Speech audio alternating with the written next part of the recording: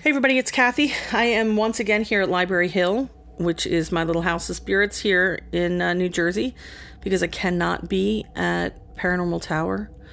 Like you, I'm self-isolating, or I'm trying to quarantine myself so as not to be a burden on the resources of society, and so that people don't have to make a choice between me and somebody's grandmother, because I'm not sure what the right choice would be, and I don't want anybody to have to make that choice. I am redoing a podcast. I already did one this morning, but it ended up being far darker than I intended it because of the circumstances that we're all facing.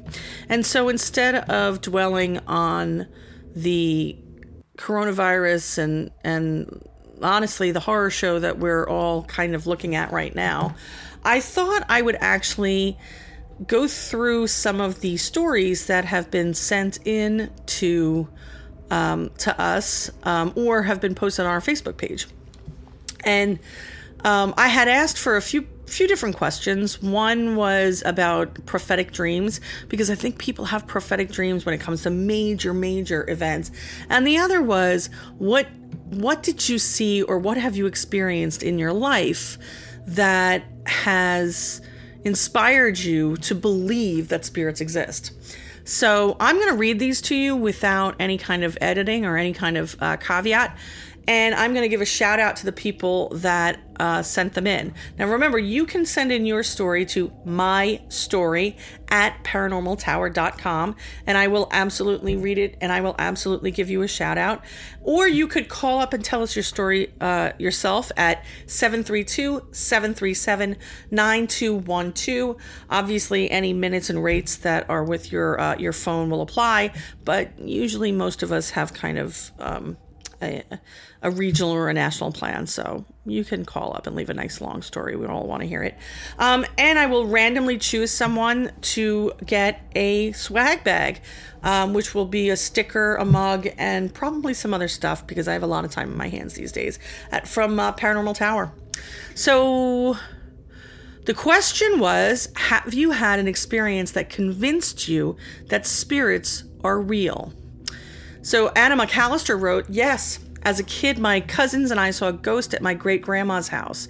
When we got home, we described what we had seen and what the man's face looked like. My dad said, that's your great-grandpa, and that's what he looked like. He passed away before we got to meet him. Well, that's pretty cool. I always think it's interesting that most experiences that people have when they're actually seeing a ghost has to do with their relatives. And it's always interesting when it's a child who's describing someone who's been gone for a long time, because it makes you wonder if those people aren't actually checking in specifically because they want to meet that child. This one comes from Carol Dornetto, author. I think she is an author. I don't think that's her last name. And she says, yes, I have always been sensitive to spirits since I was a child. Never really understood it until I was older, as when I see them, they look like real people. When I was 19, I was sunbathing in my boyfriend's garden when I opened my eyes and saw a 10-year-old boy run past me through the open door and ran upstairs. I jumped up and chased after him, only to find nobody in the bedroom that he had just run into. That's interesting too, because it's like he wanted to get her attention, wanted her to follow him in. And it's interesting that she did. Patty Hohen says, yes, when I was in inpatient treatment, I felt a dark presence at the end of my bed. It started to the side of the bed. He demanded me to look at him. I covered my head and prayed hard, and then it was gone. This is interesting because it sounds almost like a shadow figure, but shadow figures don't generally speak.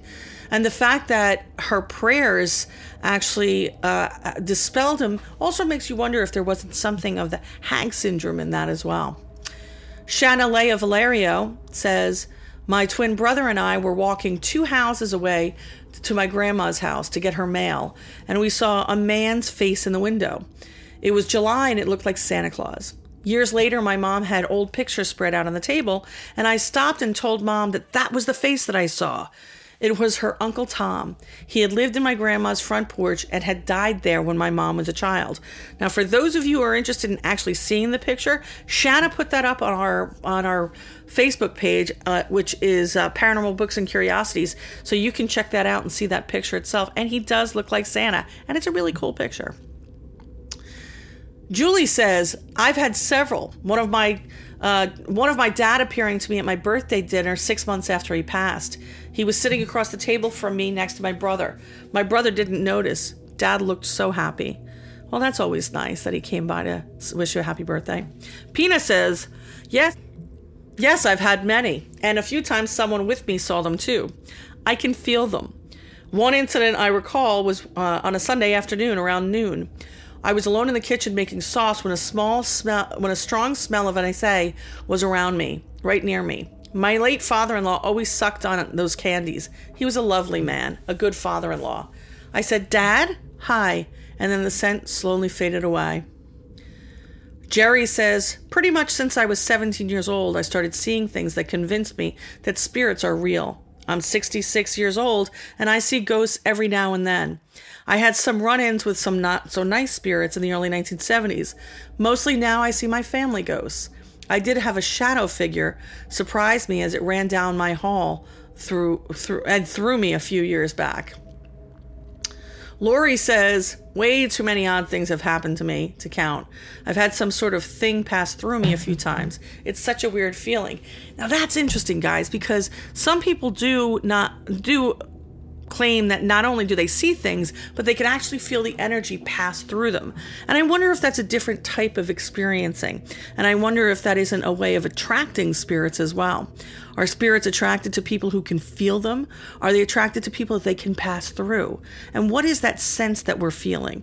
Is it the energy? I mean, when you put your hand through water, your hand disperses the water and the water goes around your body. It doesn't go through your body. And so that's a very interesting experience. Nancy says, I had one today, actually. Periodically, my maternal grandmother visits me. I know she's near me because of the way she and her home smelled. I get a whiff every now and then. I had not had a visit from her in quite a while. And then this AM, she made a visit. Thanks for asking. It's important to remember things of the human spirit. It's true, Nancy. It definitely is. And Jen says, yes, at night in a hotel in New Orleans. It was a soldier and it nearly scared me to death. I came out of the bathroom and he had his hands behind his back and was looking down and was walking towards me like he was deep in thought and had somewhere to go. I dove into my bed to get out of the way and felt like I was going to have a heart attack. He didn't acknowledge seeing me. It was almost like I had a glimpse into something that happened in the past. I just wasn't ready for it. It does sound like you had what we would call a residual experience. New Orleans is famously haunted, and one wonders if it's because of the history that's there or the fact that the buildings and the structures have changed very, very little in the last 200 years. Certainly there have been fires, but a lot of New Orleans is exactly as it would have been about 200 years ago. Also, there's an enormous amount of dark history that happened there. This soldier could have been from any number of time periods. It's curious. I did ask Jen if she could give me a little bit more details, and she's going to get back to me. And our last one for today is from Lamont. From 1996 to 1999, I lived in a haunted house. Strange phenomenon was part of every day, from small annoyances like keys disappearing and later to be found in strange places, to the piano playing by itself. There were strange voices, full-on apparitions. Neither myself nor anyone else living there ever felt like we were in danger, though. The creepy factor did scare a few guests enough that they wouldn't be part of the house alone. It was very interesting. People have these strange experiences all the time. It's not only in times of heightened emotional extremes. It's very casual. It can happen when you least expect it. In fact, it's during the casual living, the day-to-day, that most experiences happen. Paranormal investigators go out at night and investigate the paranormal because that's when they're available. And we investigate in the dark because it allows us to see or experience the subtle changes in the environment. That being said, the vast majority of experiences that people report, they actually report while they're awake and moving around day to day.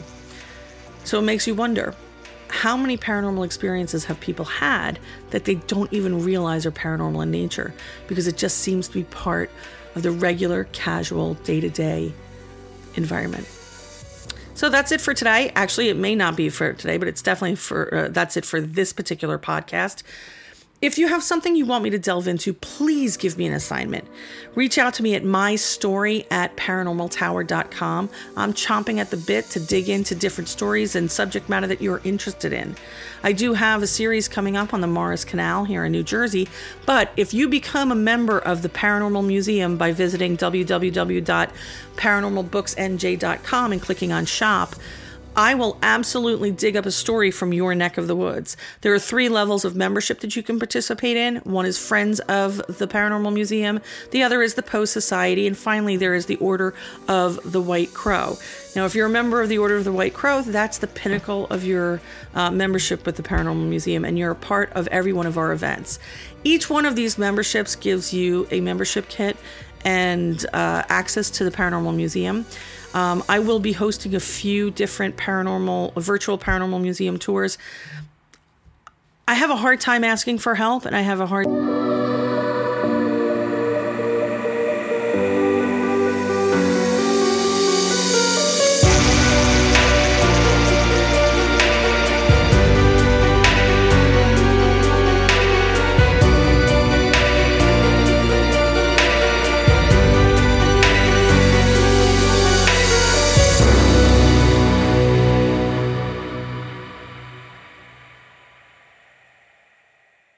spend it on.